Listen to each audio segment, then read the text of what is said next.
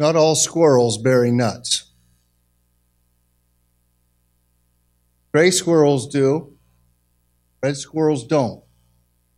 Red squirrels store their food above ground. Gray squirrels forage for nuts, dig holes in the earth, and essentially plant them there. Gray squirrels don't benefit significantly from their lives devoted to this sort of hoarding, but sometimes others do because they are a great source for planting trees. This happens when the nuts that they diligently seek and bury are not collected and eaten. In fact, for all their hard work gathering and amassing nuts, gray squirrels, who always seem to be so busy and often risk their lives urgently running from one side of the street to the other, profit from, meaning remember and return to, about 1/4 of their stash. In other words, gray squirrels store up 3 times more than they will ever use and receive no value at all from the majority of their enormous acorn wealth. On the one hand, that seems kind of silly, doesn't it? Such a waste of time for that squirrel. It comes to nothing. And on the other, we might be wondering, I suspect you are, what on earth does that have to do with us? We ask this as we shift the boxes in our basements around one more time. As we hew out a path in our garage so we can get to one of our automobiles. As we make another trip to the storage unit that we rent to either drop something off or pick something up that we do not have enough room to store in our home. As we avoid the attic because it is so full of stuff that has become an intimidating space. What are you storing up? What are you pursuing under the premise that it will provide something that it never will? What are you spending that you will never get back to gather what you will never use? Perhaps most importantly, an advantage that we have over gray squirrels who are destined to live unexamined lives, we have insight, at least the potential for insight. Why do you live this way? Why do you do these things? The parable that we're looking at today, the parable of the rich fool, Jesus cautions us about the blinding effects of greed. Instead of banking on earthly riches, he encourages us to be rich toward God. Father, as we come to your word now, it is our intent, our heart's desire to sit under it, to sit at your feet, to be taught by your Spirit, to hear your voice and receive into ourselves the blessed words of life and truth, which is yours, which you wish to impart to us this day. Help us to hear, we pray in Jesus' name. Amen. So in our text this morning from the 12th chapter of Luke's Gospel, Jesus is called upon to mediate a conflict. 2 brothers appear to be at odds over an inheritance, and at least one of them is fairly consumed by this conflict. We might ask, well, how do we know that he's consumed by it? We know it because of this. Jesus is in the middle of speaking to his disciples. He's addressing them, but he's also addressing a very large crowd, a crowd of thousands that had gathered to hear him. And he's talking to them about some very serious things. He tells his followers, for instance, not to be afraid of those who can kill the body, insinuating that if they wish to be his disciples, it's going to put them at risk, even the risk of death. He warns them if they will acknowledge him before men, he will acknowledge them before the angels of God. But if they disown him before men, he will disown them before the angels of God. He cautions them against the unpardonable sin and blaspheming the Holy Spirit, and he tells them not to worry about defending themselves when, not if, but when they are brought before synagogues and rulers and authorities to explain themselves, to explain why they follow and worship Jesus. It is in the very context of these incredibly weighty matters, life and death matters, that someone, we don't even know his name, he's just someone in the crowd, a jilted sibling cries out, "Teacher, tell my brother to divide the inheritance with me." That is not how Helen Lemmel drew it up. Now, that name, Helen Lemmel, may not ring a bell, but I suspect the words of the song she wrote will. She said, "Turn your eyes upon Jesus. Look full in his wonderful face, and the things of earth will grow strangely dim in the light of his glory and grace." Well, it doesn't always work that way, does it? It didn't here. The things of the earth make up the stuff that we have to deal with day in and day out, and that stuff, if we're not careful, becomes our primary concern, becomes our focus. Truth be told, it's fairly easy to lose the eternal kingdom perspective if one ever had it in the middle of trying to live life. And it's easy to become overly concerned with the things of earth. Most of us understand this full well. Being more concerned with the things of earth than we are the things of heaven. The here and now, it looms larger than the there and not yet. Especially if one perceives that she or he has been treated unfairly. Right? Sometimes our sense of being treated unfairly hits a big pause button in our lives. And we don't grow past it. Suffering injustice, or even a perceived injustice, can occupy a lot of space in our brains. It can become an obsession. It can even become an identity. It can certainly become an obstruction to our seeing and hearing things properly. And so this brother, sitting or standing in the crowd, is looking full in the Savior's wonderful face, isn't hearing anything that Jesus is saying. And why is that? It's because he's preoccupied. He's preoccupied with himself. He comes to Jesus not to listen, but to harness the authority of this great teacher and bring it to bear on his domestic dispute. He comes to get Jesus to tell his brother what to do. "Teacher, tell my brother to divide this inheritance with me." But Jesus doesn't mediate the conflict. He doesn't do what's asked of him. At least he doesn't do it the way this brother hoped, because there's something more pressing at play here. There's something more important than who gets what by when. Remember that man looks on the outward appearance, but God looks on the heart. And Jesus senses what's in this man's heart, and so he speaks, addressing not just the brother, but the whole crowd, which sort of indicates to us that it may not be something that's reserved only for the heart of this man. It may be something that all of us wrestle with as well. He tells them this parable, and if you're reading along, you pick up in the 16th verse. "The land of a rich man produced plentifully, and he thought to himself, 'What shall I do? For I have nowhere to store my crops.' And he said, 'I'll do this. I'll tear down my barns and build larger ones, and there I will store all my grain and my goods. And I will say to my soul, Soul, you have ample goods laid up for many years. Relax, eat, drink, be merry.'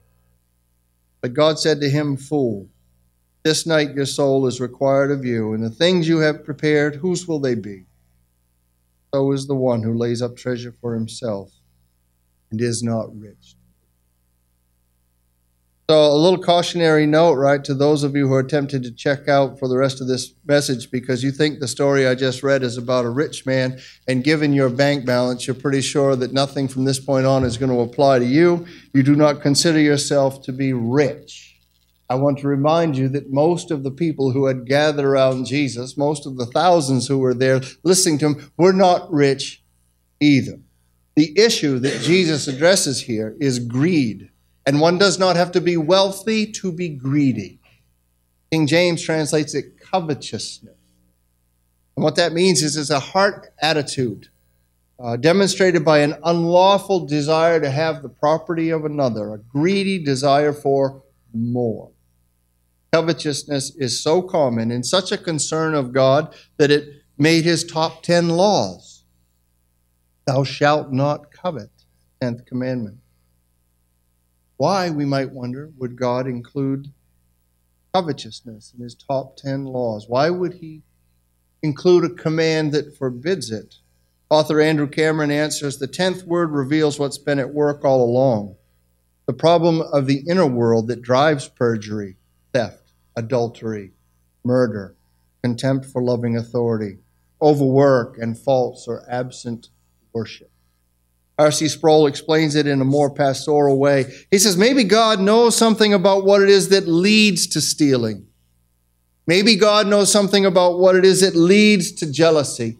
Maybe God knows something about what it is that leads to murder, to war, when people are at each other's throats because one person has more than the other and one person wants for himself what God in his beneficence has graciously bestowed upon someone else. I want your money. I want your car. I want your job. I want your wife. Most of us may not know what it means to be rich. But many of us know very well what it is to want what someone else has. To desire to be blessed how someone else is blessed. Most of us can relate to that little tinge of anger or jealousy when somebody that we know or care about, or maybe even someone that we don't like at all, receives something that we want, something that we desire. Maybe even something we feel that we deserve. We understand that. And even when we have all we need, which most of us would testify that, not everybody here, but most would testify here, I have all I need. But even when we have all we need and we're willing to say it, we still entertain thoughts about how we could have more. And that's what Jesus is talking about. That's what's on display right here in front of him. Don't be deceived by the idea that the issue at hand that brings out the story is one of money or material goods or inheritance. This is about covetousness. It just happens to be about an inheritance, a family dispute where one brother, perhaps both brothers, are guilty of greed. One wants something that he doesn't have. The other is quite possibly holding on to something that he's not rightfully entitled to. But Jesus tells his hearers, and he tells us, watch out and be on guard against all kinds of greed, against all kinds. He cautions us this way because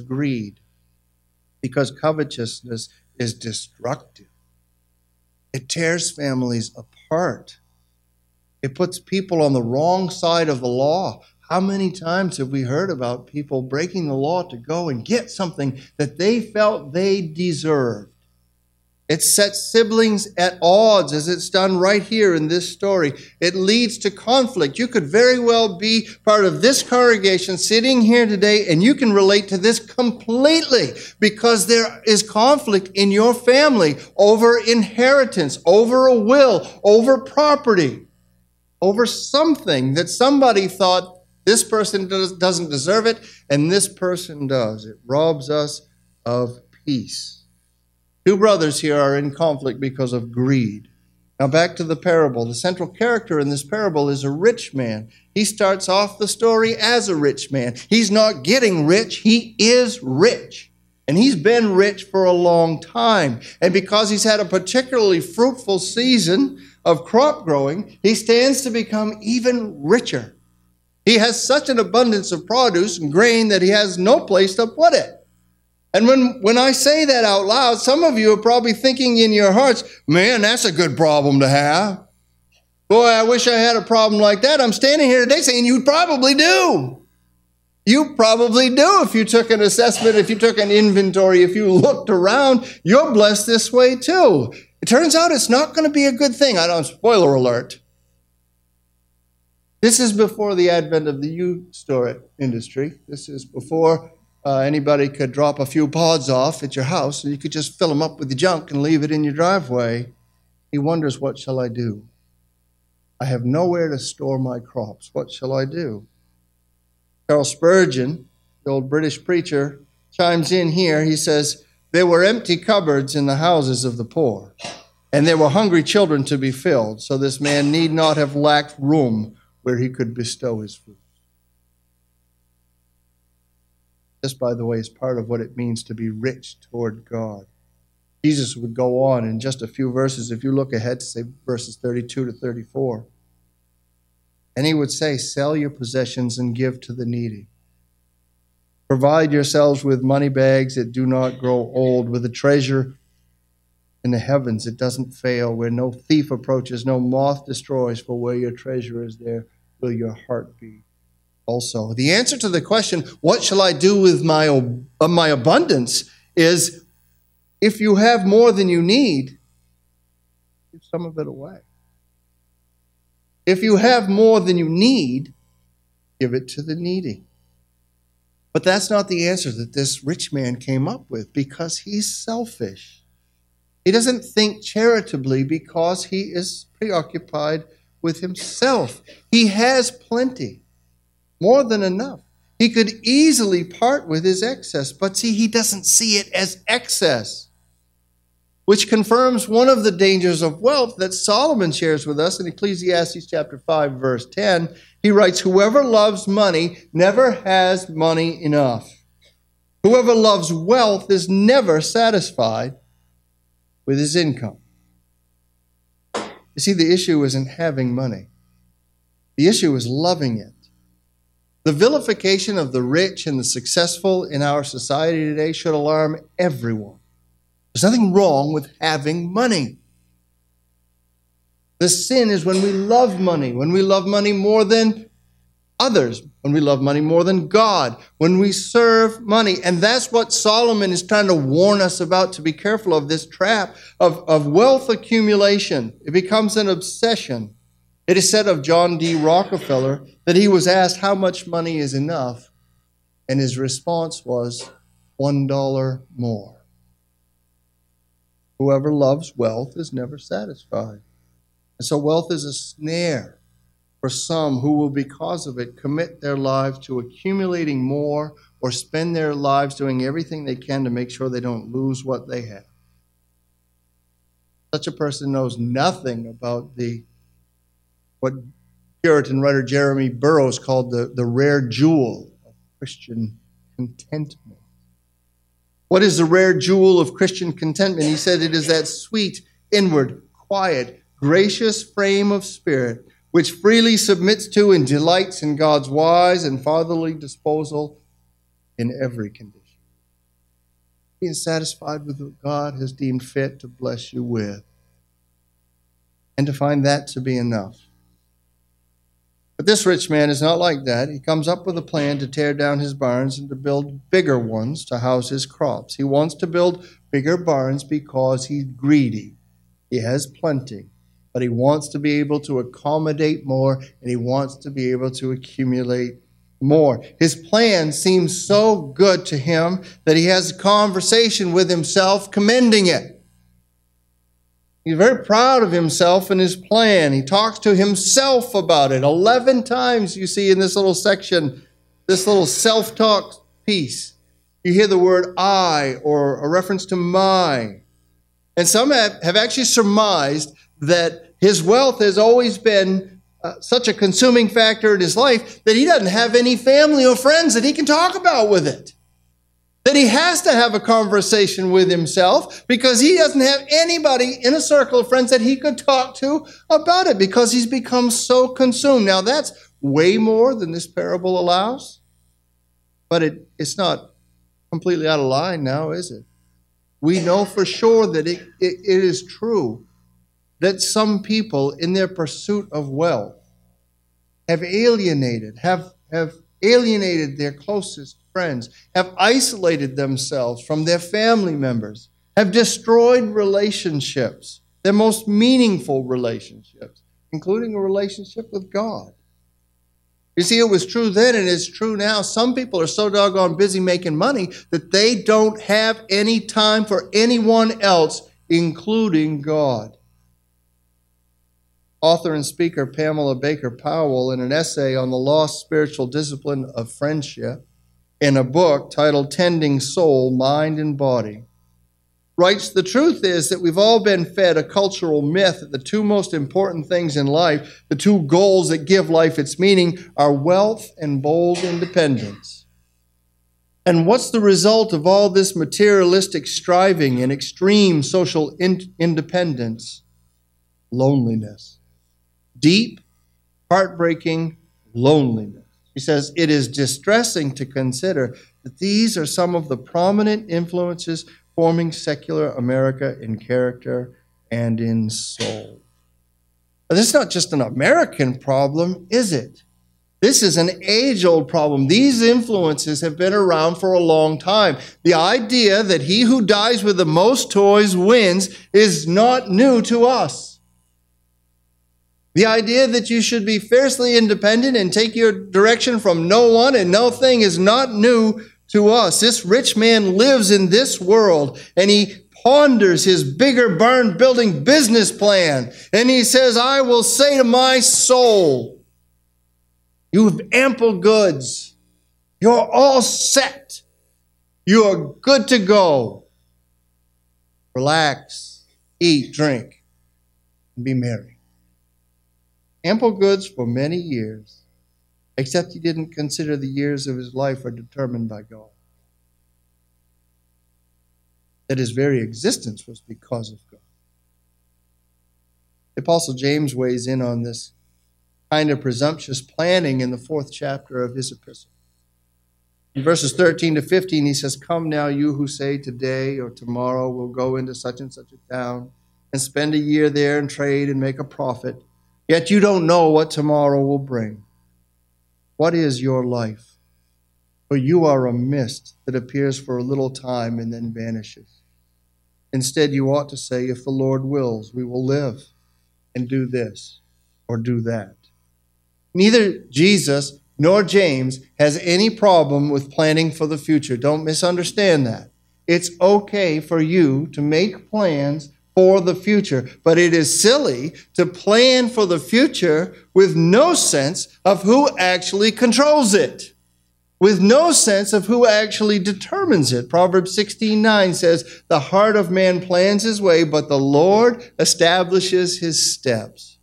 Right? That's what James is getting at. Instead, we ought to say, if the Lord wills. This is what I'd like to do, but if the Lord's will. But this rich man is not really aware of God. He's not asking God what to do with his wealth. He didn't get to the end of harvest time and say, hey, this has been a great year. Lord, what would you have me to do with all this excess? He's not asking those questions. He's not thinking for a second that it was God who sent the rain. And it was God who sent the sun. And it was God who caused the growth. He's not thinking this way because his wealth is his God. And that's why we find out not only is he selfish, not only is he greedy, but he's also foolish. But God said to him, fool, this night your soul is required of you, and the things you have prepared, whose will they be? The word translated required. In the NIV, I think it says demanded. This night your soul is demanded of you. It means exacting something that is due. It's a commercial term used of a loan. Most of us are aware of the payment that is due. If you finance your home, the payment is due on such and such a date. If you finance your vehicle, the payment is due on such and such a date. That's what this is about, exacting something that is due. And the point here is that everyone will one day learn, if they don't know it now, they ought to. God is the author and sustainer of life. He's the ultimate lender. He's the ultimate loan holder. God owns every life. And at any time, he can call it in. And he's right. Any time. Recent death of a 41-year-old NBA superstar, his 13-year-old daughter, 7 others, tragic helicopter crash, remind us what the Scripture teaches. This life is a vapor. It is here today. It is gone as quick. You don't know what tomorrow holds. You don't know if you will have a tomorrow. Folks who don't admit this, folks who refuse to live in this reality, the Bible calls foolish. Every life is owned by God, who is right to take it whenever he pleases, as he pleases. God calls this rich man a fool.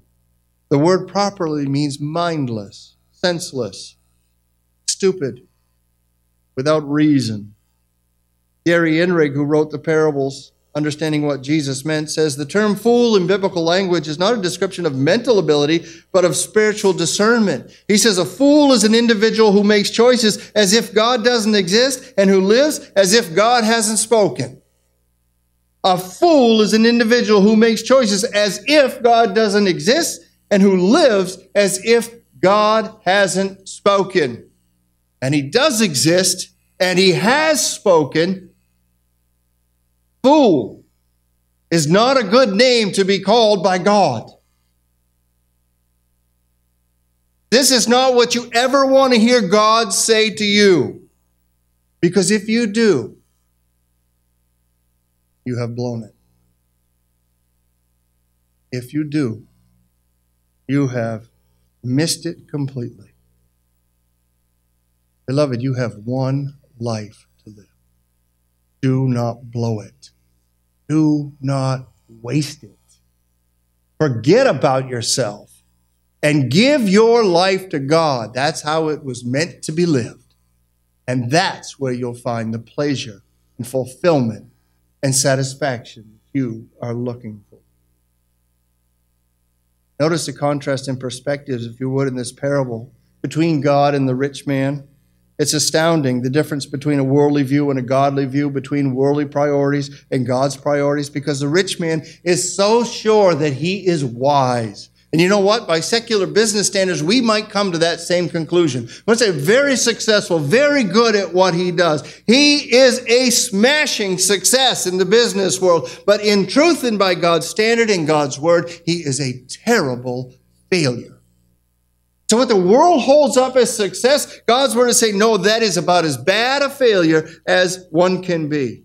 You see, because he's just getting ready to settle into a life of ease, a life that he thinks he has created, a life of comfort, a life of pleasure. He is anticipating, but he hasn't even really begun yet to enjoy all the treasures that he has stored up. He's ready. He's ready to get on with what he thinks is really going to be life. He dies. Die. Enjoy anything. Could God help us to know? You and I are going to spend far more time on the other side of this earthly life than the time that we have here. And that should inform how we live here and the choices we make here. Again, Spurgeon has something to say. He says, here our Savior shows us the frail nature of the tenure upon which we hold all earthly goods, and how it is not worthwhile to make these the chief things of our life. For while they may leave us, we are quite sure by and by to have to leave them. I mean, we might lose some of what we heap into ourselves. We might. But for sure, we will leave that stuff someday.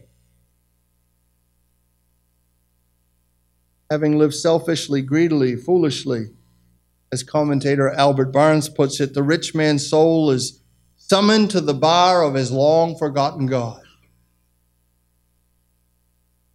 Are you prepared for that inevitable, impending summons?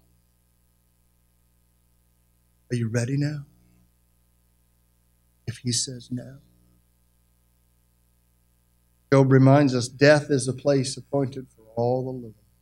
Brothers and sisters, that's the direction we're all heading in. Barnes continues, he says, so many are surprised as suddenly and as unprepared. They are snatched from their pleasures and hurried to a world where there is no pleasure, and where all their wealth cannot purchase one moment's ease from the gnawings of the worm that never dies.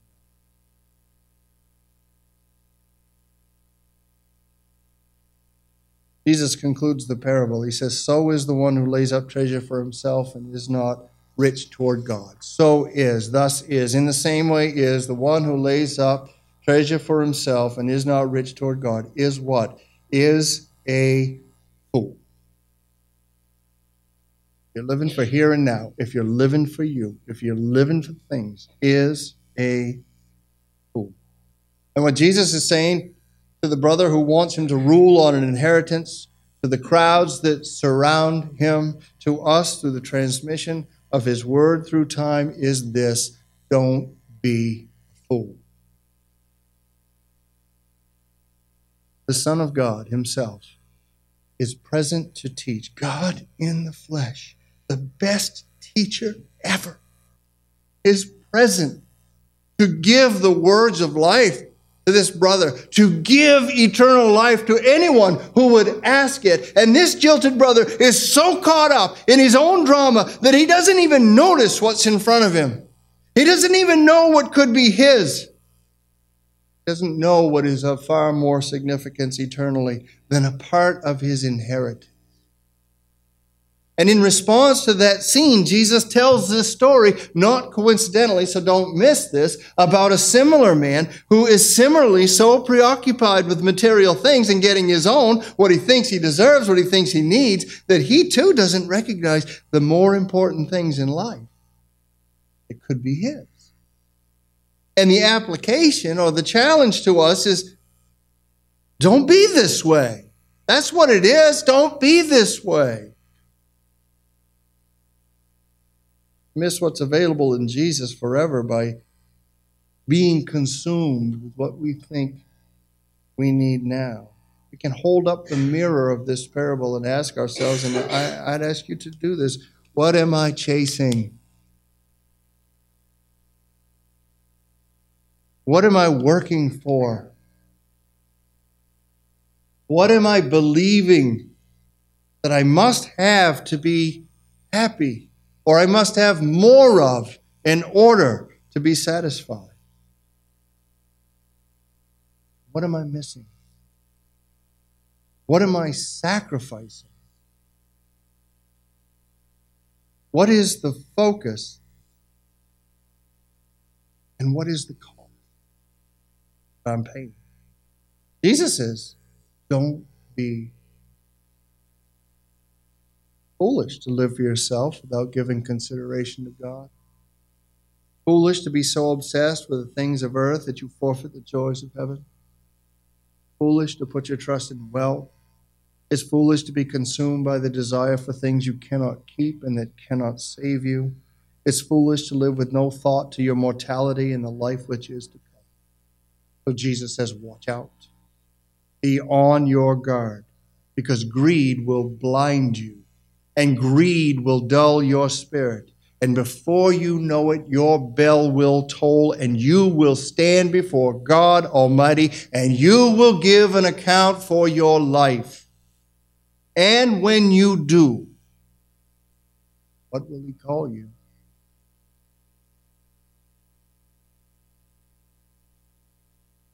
Daughter, good, faithful servant. Ooh. Take a few moments to reflect on this passage. And I would ask you to let the Holy Spirit search your hearts. None of us knows what's in our heart. We think we do. Only God can reveal that to us.